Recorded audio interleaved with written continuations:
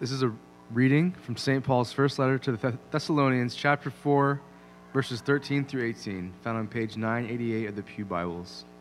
Hear these words from the book that we love. But we do not want you to be uninformed, brothers, about those who are asleep, that you may not grieve as others do who have no hope. For since we believe that Jesus died and rose again, even so, through Jesus, God will bring with him those who have fallen asleep. For this we declare to you by a word from the Lord, that we who are alive, who are left until the coming of the Lord, will not precede those who have fallen asleep. For the Lord himself will descend from heaven with a cry of command, with the voice of an archangel, and with the sound of the trumpet of God. And the dead in Christ will rise first. Then we who are alive, who are left, will be caught up together with them in the clouds to meet the Lord in the air, and so we will always be with the Lord. Therefore encourage one another with these words. This is the word of the Lord. You may be seated. We're continuing our series today on the Apostles' Creed, and we're concluding the second and largest section of the Creed, which is focused, this part focuses on Christ's return. So my sermon title today is The Return of the Lord.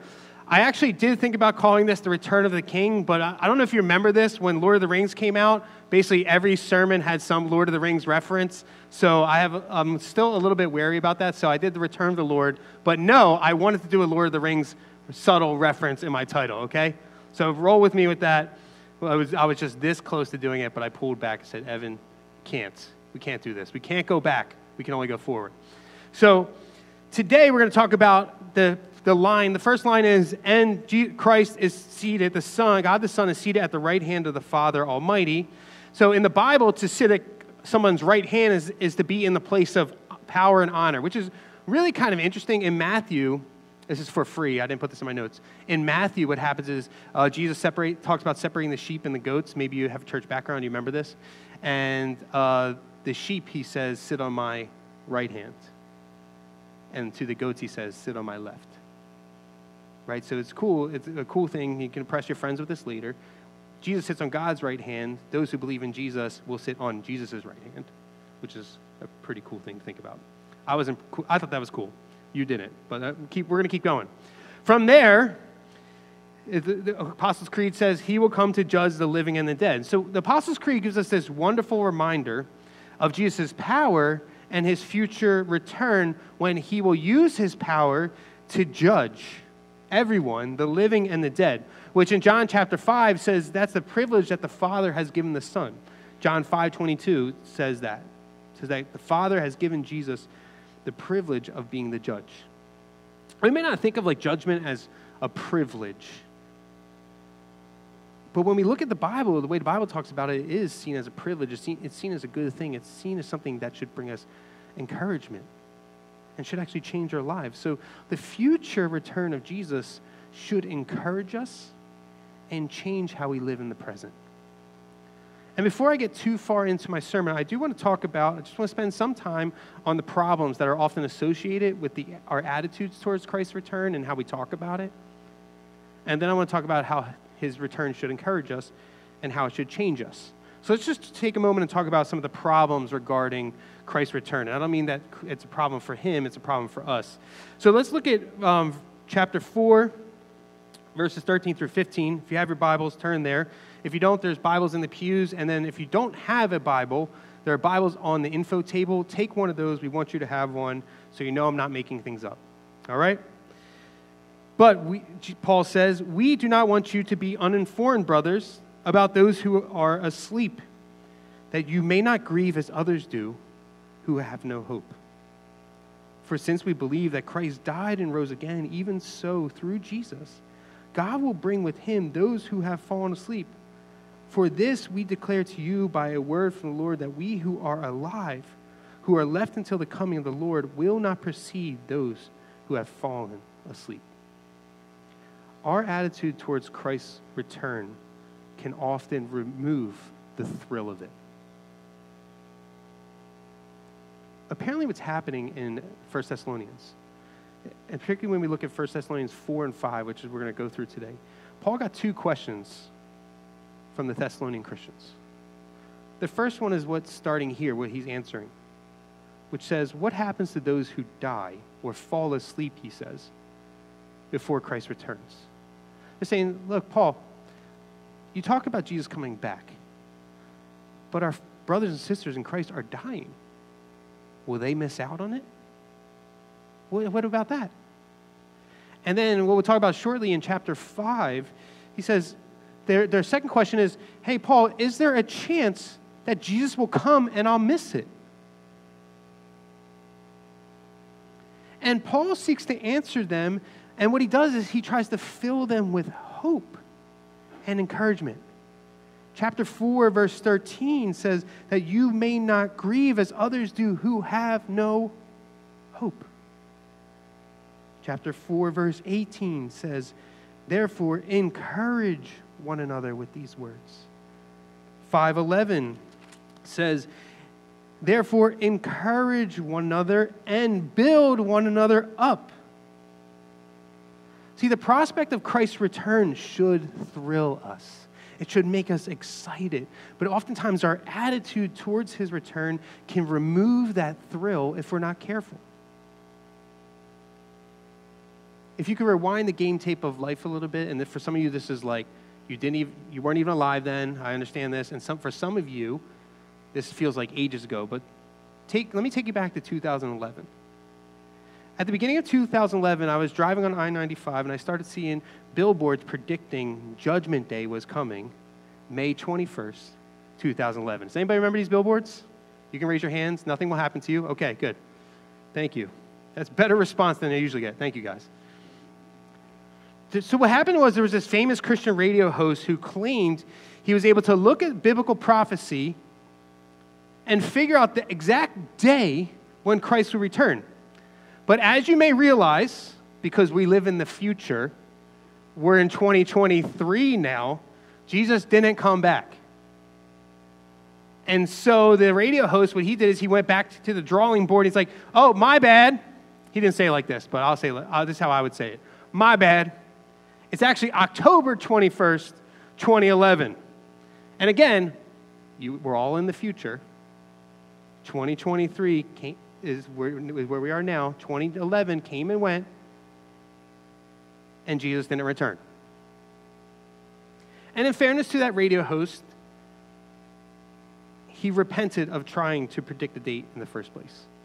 In fairness to him. But my concern with that is like the damage was already done. Many of you remember those billboards, but you don't remember his repentance, his public repentance. Like, hey, I got it wrong. I'm sorry. I shouldn't have even done that. See, despite what Jesus has said about his return in like Mark 13:32 and Acts 1:7, that he didn't know when he would come back, and so it's not for us to know, but only God the Father is meant to know when he'll return. Many Christians continue to and seem to be obsessed with predicting Christ's return. So let me just talk about that for a second. Take, for example, the Israel-Hamas war that's happening. What happened on October 7th by Hamas on Israelis was evil, absolutely evil, and has had ripple effects across the world towards Jews. It's absolutely horrible, and it absolutely should be condemned, and justice needs to be done. But immediately, like before the news stories even stopped in that first day, many Christians, because they read the Bible a certain way, were quick to go, aha, look, end times, see. And like, I don't mean to be crass, but these like before the bodies were still warm, and people were doing this.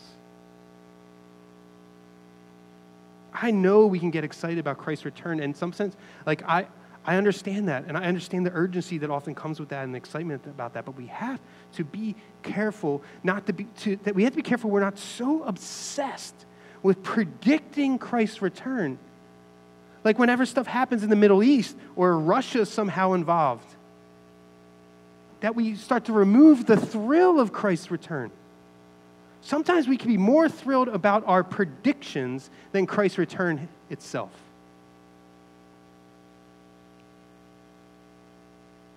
And that can easily come across as, look at me, that can easily come across as scare tactics. It can easily come across as manipulative, and it can even damage the gospel. And that's my fear, is that we can only predict so many times before people start to tune out. Not your predictions, but the gospel itself. What we're doing is when we do that, when we become obsessed with those things, we point people to our pet theories rather than to Jesus. We can be so locked in on every detail. We're combing through biblical prophecy. We got all these awesome charts, and we're taking this Greek word and looking at this Greek word, and we're like taking our newspapers, and we're looking at Twitter, which is called X now, apparently. We're looking at X, and we're like, oh my gosh, look at all this stuff. Oh, my word. We make these predictions, and we fail to miss the point, which isn't about the how. It's about the who. It's not about how these things are going to happen. It's about who's involved. Don't miss the forest for the trees. The Bible doesn't give us as many details as we would like to believe it does.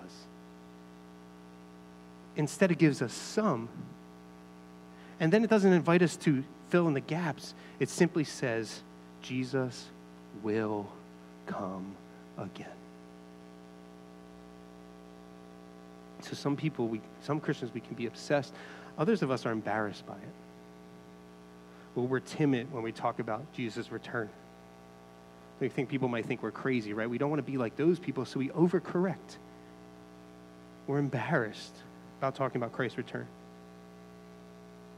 And sometimes we're embarrassed because we don't want to be considered so heavenly minded we're of no earthly good. Right? We feel like we need to care for creation. We do. Fight injustice. We do. Love our neighbors. We do. But we do that so much so that we start to downplay the importance of Christ's return. And by doing so, we miss the forest for the trees, and we start shortchanging the gospel. That's why we say every week, the mystery of the faith is what? Christ has died, Christ is risen, Christ will come again.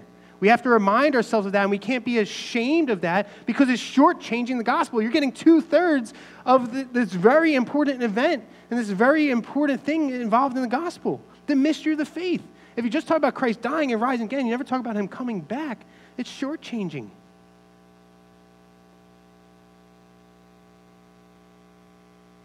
What I love about the Apostles' Creed is that it gives this one line. It gives Christ's return one line. So in a subtle way, I'm going to say, don't become obsessed with the topic, because after all, it's one line. But don't be embarrassed by it either, because after all, we gave you one line. And rather, what's supposed to happen here is Christ's return should encourage us. Paul desires to encourage the Thessalonian Christians so that even when they grieve the loss of a brother or sister in the Lord, they don't grieve as those who have no hope, because their brothers and sisters are with Christ. This past Thursday, I was at a memorial service for a dear friend of mine who lost his dad. And by God's grace, the man who passed away and his family are Christians. And it was just remarkable to me how much life was infused into the service. Absolutely acknowledgement of death. They didn't I don't want all you counselors to get all weirded out. I'm like, oh, we're just going to smile and put a good face on when we're at funerals. That's not what Paul's saying. He says, yeah, acknowledge it. They died. But there's laughter. There's joy. There's hope. So as we talked about last week, when we die, if you believe in Jesus, you go to be with the Lord. And sometimes the New Testament calls that paradise. And I honestly don't think you'd be wrong to call it heaven. Like when I talk to my kids about it, I say, when you die and you believe in Jesus, you go to heaven. Because that's where God is. But overall, the New Testament, listen to me, the New Testament is less interested in life after death than it is life after death. It's much more interested in not what happens to you and me when we die. See, Paul doesn't get into the details of that, what happens after they die. He says, don't worry, you're not without hope. Hey, by the way, Jesus is coming back. It's more interested in what happens when Jesus returns. And the New Testament has different ways and analogies for speaking about Christ's return. One way it talks about it is Christ's appearing, his appearance. So you look at like Colossians 3:4 or 1 John 3:2. It says like heaven is less like a place, and it's more like another dimension, and that's separated by this very thin veil. And one day the veil will be gone, and Christ will what? He'll appear. He'll appear. It's like, could you imagine how, like, it might freak us out a little bit, right? Anytime angels show up in the New Testament, they always have to be told, people have to be told, like, do not be afraid. Why? Because you're not used to angels just showing up. Like, if Christ just appears, we might all freak out a little bit. But he would say, do not be afraid. I'm here. So there's appearing. That's one way it talks about. It also talks about his descending. Look at verses 14, chapter 4. If I could talk today, it'd be great. Chapter 4, verses 16 through 18. Look at this. For the Lord himself will descend from heaven with a cry of command, with the voice of an archangel, and with the sound of the trumpet of God, and the dead in Christ will rise first. Then we who are alive, who are left, will be caught up together with them in the clouds to meet the Lord in the air, and so we will always be with the Lord. Therefore, encourage one another with these words. What Paul's doing here, he's using an analogy of a Roman emperor visiting a city. So what happened is like Caesar, he would show up, he would pay a state visit to a city, and everyone in the city would come out of the city limits, outside the wall of the city, to meet Caesar as he came back in, and they would celebrate him and accompany him. He also did it to people he conquered, which is kind of messed up, but that's a whole other story for another day. But what Caesar would do, he would come to the city, and everyone would go out of the city, and they would come back into the city with him. So listen to me, Paul is not saying that when Jesus comes back, we'll all be whisked up into heaven with him, while the rest of the world goes to hell in a handbasket. If we read it this way, we miss Paul's intent. And truthfully, this whole idea of like, the whole point is like for us to go to heaven is dangerously close to what false teachers were saying when the Apostles' Creed was written. You think maybe like the Gnostics and the Marcionites, what they would say is things like, the earth is bad, so the goal is for Jesus to get us out of here. And Paul's saying quite the opposite. He's saying, actually, the goal is not for you to go to heaven, it's for heaven to come to you.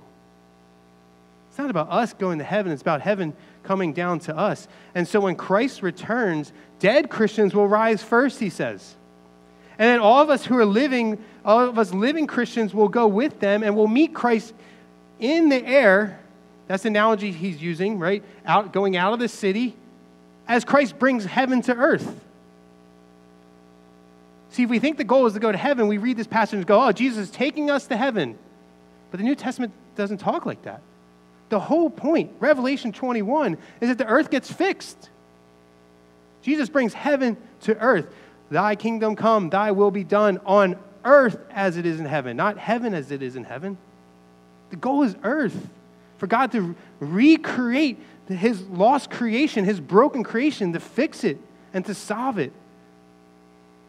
And so what Paul is also doing implicitly, which is really cool, again, I might find it cool and you might not. What he's saying is, look, Caesar might be king of a city and maybe even the empire, but Jesus is the king of the world.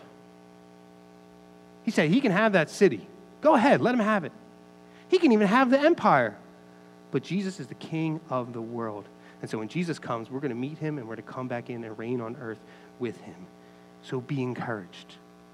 Because when this happens, we will always be with the Lord. Christ will be physically present with us, and he'll fix the world and rule over it. But my question to all of us is, does this bring you personal encouragement? And if it does, Paul says we should be encouraging each other with these words. We should be encouraging each other with this news. But if it doesn't bring you encouragement, why not? Maybe you're skeptical. Like, we live in a day and age where everyone's skeptical about everything. And so we might not say it out loud, but we don't see how this could possibly happen. And you may be like the Christians in 2 Peter 3 who kind of agree with the skeptics who say, hey, it's been 2,000 years. Where's Jesus? Where is he? Where? But the danger of skepticism is that what skepticism does, it eventually makes you cynical. You can't avoid that. That's what's eventually going to happen to you. And cynicism eventually destroys your soul. And nothing will bring you joy. So like if this doesn't bring you encouragement, nothing will. Nothing. Only temporary things which eventually you'll become cynical about, which will eventually you'll have no joy. So maybe we're skeptical, and maybe, though I think it's probably more for most of us, maybe we love the things of this world than we love Christ himself. The danger for many Christians in the West is that we have so much. So the thought of Jesus coming back scares us because we'll have to lose those things. Right? Maybe like you're not married yet, and you're like, Jesus, just come, just please hold out till I get married. Just hold out, please. I would love to have that. And, maybe I have my first kid. Would that be cool? And at least I get that house that I always wanted. And at least I have the car that I would want to drive. Well, Jesus is going to come back before somebody gets married. So it might be you. But we're worried about losing those things, so it discourages us because we love those things more than we love Christ himself. Could this be you? Could that be you? Do you love what you have here so much that you can't stand the thought of being without it? And the Bible says that's idolatry. Paul Tripp says that idols are good things that have become ruling things. What's good today may be bad or broken tomorrow, so don't let that rule your life. And that idea of things that might be good today might be bad or broken tomorrow, that lack of constancy will actually make you anxious. Or you'll never be content because you're always looking for the next good thing to rule your life. Okay, that thing didn't work out, so I'll go for this thing. I didn't get that car, but maybe I'll just reshape my goals and I'll get that house. Or I've always had a dream of having this many kids, but 2, it's a nice number, especially if you got a boy and a girl. That's kind of like American Family right there. So I got to get the next thing that I want. And so rather than Christ being the thing that we love, who is constant, who offers us peace rather than anxiety and contentment rather than lack of it, we decide to love the things of this world more than him. So which is more true of you? Is it skepticism? I don't see how this could happen. Or is it, I love my life now, I would hate to lose it? And even think about that, right? The idea of we think that Christ coming is losing somehow. Or maybe you're obsessed or you're embarrassed. But if Christ isn't encouraging us, we need to bring that to God. If Christ's return isn't an encouragement to you, bring that to God and say, God, look, hey, could you just assess my life for a second? Look at my heart, please, and show me the things that are taking place of Christ in my heart. What are the things that are blocking out that encouragement and that thrill of Christ's return in my life? Because Christ's return should change us. It encourages us, but it also should change us. So look at chapter 5, verses 1 through 8.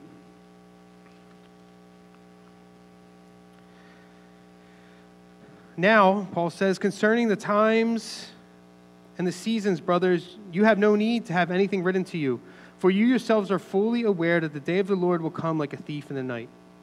While people are saying there is peace and security, which is like a famous thing they used to say in the Roman Empire, then sudden destruction will come upon them as labor pains come upon a pregnant woman, and they will not escape.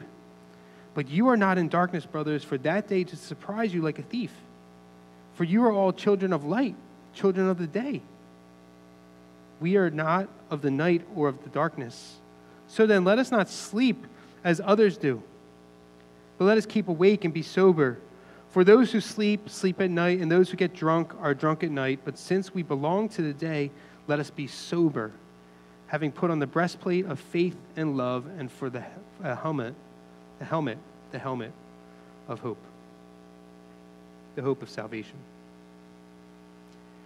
See, the prospect of Christ's return should change us now. There's this comedian, Sebastian Maniscalco. I don't know if anybody's ever watched any of his stuff. He has a bit about company. And he says, back in the day, what your mom would do is your mom would have an Entenmann's cake that no one's allowed to touch, just in case company stopped by. Anybody's parents used to do that? Yeah, a few of you. All right? Young people, no one does that now. I get that.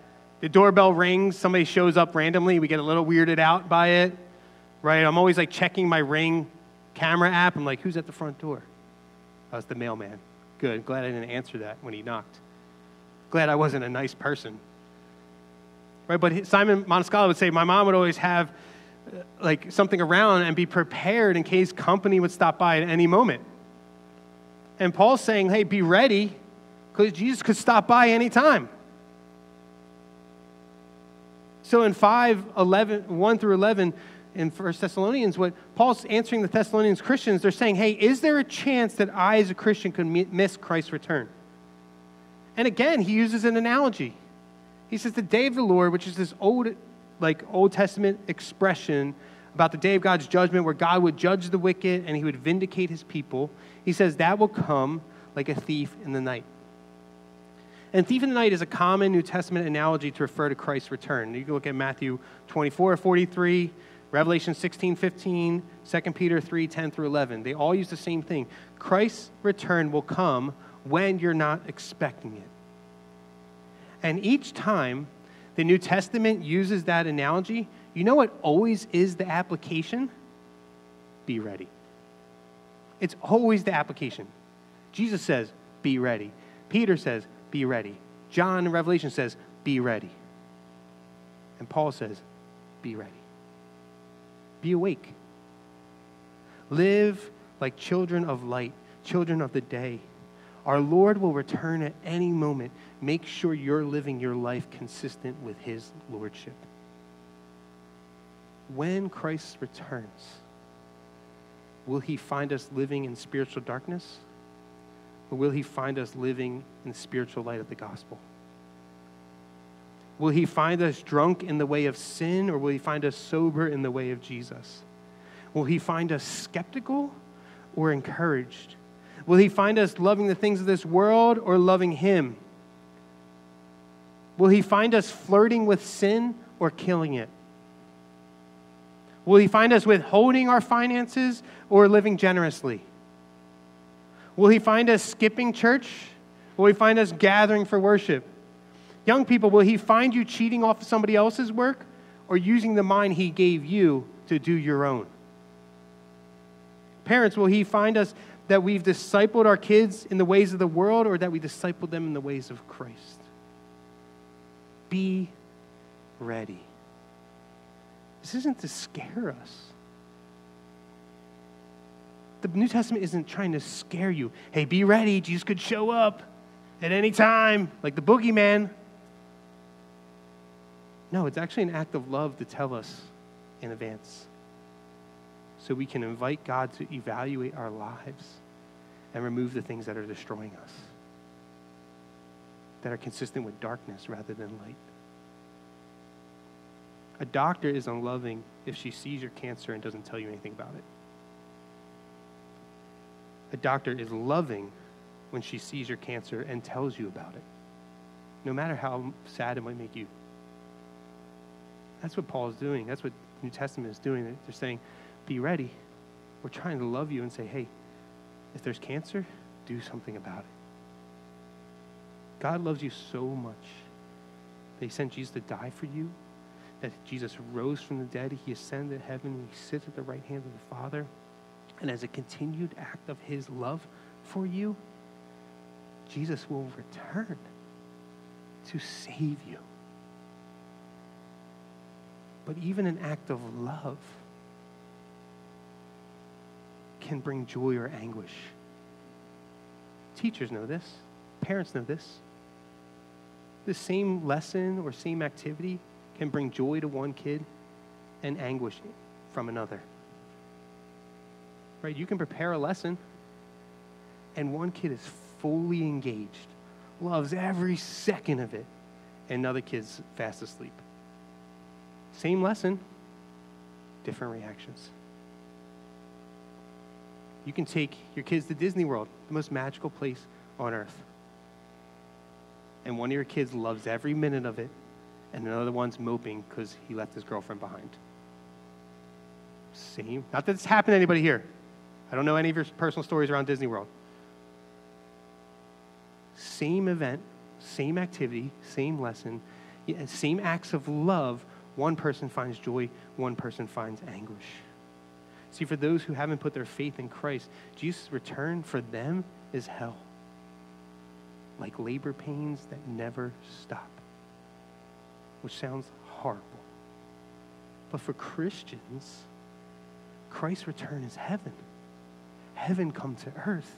It's a thrill. Same event, two different reactions. And the Thessalonian Christians are saying, will we miss Christ's return? And Paul says, no. Guess what? No one's going to miss it. The whole world will see it happen. So prepare yourself. And so I ask you, like I need to ask myself, have we? Are we? Are we preparing ourselves? Look, if you're not a follower of Jesus today, have you received Jesus as your Lord and Savior? That's the first step to prepare yourself. And those of us who do believe in Jesus, have you asked God to actually assess your life to remove anything that's keeping you from being ready? Listen to me, there's things in our lives. There's the great prayer confession that sometimes we pray is like, there's things that we've done and we left undone. There's things that we know that we're doing wrong. There's things we don't know we're doing wrong. We don't know our sin. And there's things we love that are sinful. That we need to say, God, could you assess this? Could you assess my heart? Could you assess my life? Please, because I want to be ready. But I have to believe that this is actually going to happen. And I have to be thrilled by Jesus' coming because it's going to be the same event. And for me, it's either going to be hell or heaven. And I have to ask God, which one is it going to be for me? I want it to be heaven. And so, Jesus, I'm putting my faith in you so that it will be. Because in a strange way, Jesus will judge us based on how we judged him. You ever think about that? If you choose to reject Jesus, he rejects you. Same standard. It's your standard. You said, the standard is rejection or acceptance of Jesus. I rejected Jesus, and Jesus goes, okay, that's what you want. You won't have me. But if you choose to accept him, he'll accept you. See, God's wrath is never, ever unfair. It's always equitable. He judges all sin the same way. His wrath has to be poured out on sin. The question is, will he pour it out on you, or will he pour it out on Jesus on the cross, who became sin for you? That's the difference. That's what makes the difference. Not anything you do or I do or we do together. That doesn't make a difference. It's about what Jesus has done. So either Jesus receives God's wrath or we do. And so Paul says at the end, this beautiful verse, listen to this. God doesn't want that for you. He doesn't want wrath for you. He wants you to receive salvation instead. Look at this. 1 Thessalonians 5:9. For God has not destined us for wrath, but to obtain salvation through our Lord Jesus Christ. It's Jesus. It's through him that we obtain salvation. God has not destined those who believe in Jesus for wrath, but for salvation. Jesus, who died for us so that whether we are awake or asleep, we live with him. Therefore, again, encourage one another and build one another up, just as you're doing. This is great news. Whether you're fully prepared or not, if you're a follower of Jesus, nothing can remove you from his grace. Doesn't give us an excuse to keep being unprepared. But the beauty of it is whether you're awake or asleep, you will live in him. So be encouraged. Encourage each other. Build each other up, which is Paul's fancy way of saying do whatever you need to do to help each other grow in faith. Simple text messages, phone calls, dropping off gifts, dropping off meals. It's like reminding people what Scripture says. Do everything that you can do. That's part of being prepared, is to build each other up. It's not about me and Jesus. It's never been about me and Jesus. It's always been about us. Always. And Paul's saying part of being prepared is to build each other up and encourage each other. And so out of gratitude for what Jesus has done for us, let's take steps to be ready for his return. We need to give our lives to Jesus and make the necessary changes to live our lives to be consistent with who we are. And Paul says that the people who you are the people Christ died for. Children of light, children of the day, people who wear faith, love, and hope like armor, he says in verse 8. And so my hope is for us, my hope is for you, that Christ's return would encourage you, that it would change you. And that if it's not encouraging and it's not changing you, to ask God, why?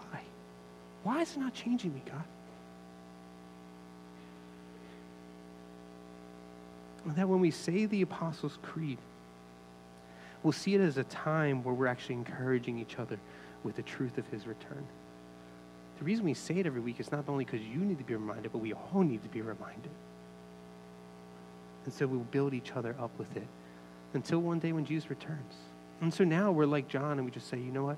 Come, Lord Jesus, come. That's what we're about. That's what excites us. Not what I have here, but you being with me. So like we do every week, let's stand, let's say the Apostles' Creed, let's encourage each other with the truth of the gospel.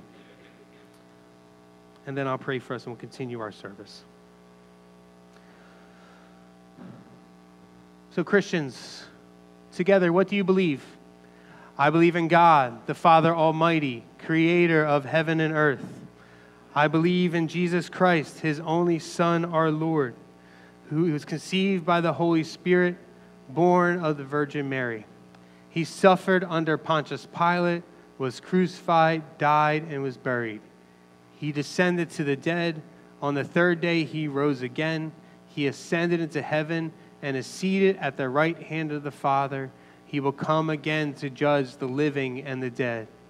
I believe in the Holy Spirit, the Holy Catholic Church, the communion of saints, the forgiveness of sins, the resurrection of the body, and the life everlasting. Amen. You may be seated. With everyone, we're just going to take a moment in a second to pray. So with everyone's eyes closed and heads bowed, if you're here today and you've never taken that first step of preparation to receive Jesus, I just want you to take a moment and do that. Just you and God for a minute. Just say, God, please forgive me. Please forgive me for the darkness that I'm living in. Forgive me for not receiving Jesus, but I receive him now. And I pray that you would change me. And for the rest of us, Father, we do need to do a little bit of deep dive on our souls and our hearts and just say, like, you know, if Christ's return is not encouraging me, why not? And I pray that you would show that to us. And that we would encourage each other, that we would be encouraged, and that the thrill of Christ, we wouldn't do anything to take away the thrill of Christ's return. And so, Lord, forgive us. And as we come to confess our sins and come to the table, we pray that we remember the forgiveness that we receive in you. And we thank you for that. Thank you for you who lives and reigns with the Son and the Holy Spirit, now and forever. Amen.